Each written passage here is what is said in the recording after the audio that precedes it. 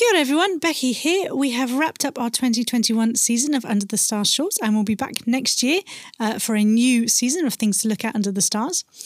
While you're waiting for our new season to start, you might like to have a listen to our very first podcast about Venus. Have a lovely holiday everyone and a good Christmas, and see you in the new year.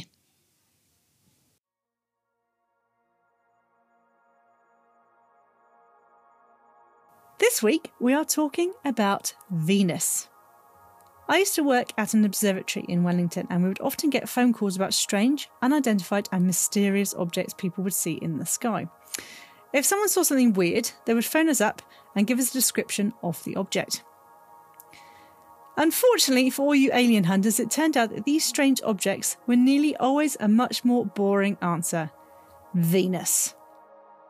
Let's start off with a few facts about Venus.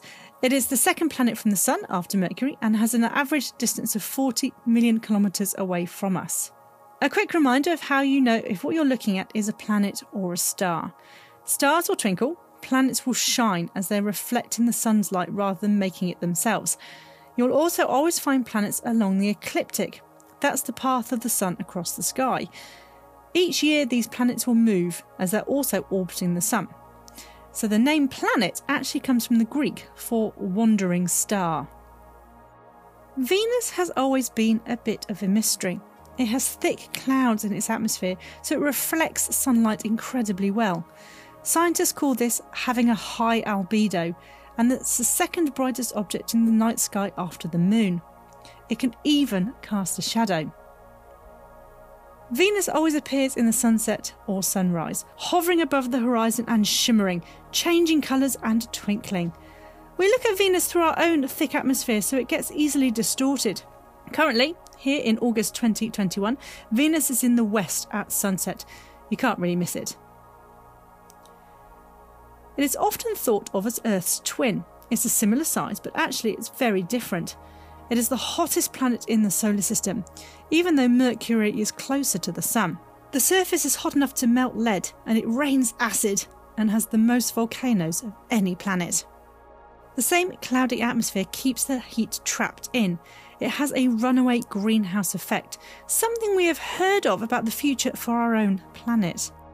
Putting this hellishly hot vision to one side, Venus is actually a pretty fascinating planet. It's the only planet that has its day longer than a year. Venus takes 243 Earth days to spin around once. That's one Venetian day, but only 225 Earth days to orbit completely around the Sun. You'd have a very long birthday on Venus. Looking at Venus, this hellishly hot and volcanic planet in the solar system, could there be life here? One current theory is that even though life couldn't survive on the land, life maybe could survive in the clouds instead. Now, this isn't as silly as you may think. Microbes have been found in Earth's upper atmosphere. Venus and Earth were similar in the past, and Venus's water evaporated into the atmosphere. So if aliens need water to survive, perhaps Carl Sagan's comments in the 60s weren't so silly after all. Look out for Venus in the western horizon next time you're out at sunset. If you've enjoyed this podcast short, spread the word, rate and review us please. And if you want to know more about Under the Stars, head to our website www.underthestars.co.nz. Thanks for joining us today, and I'll talk to you again next week.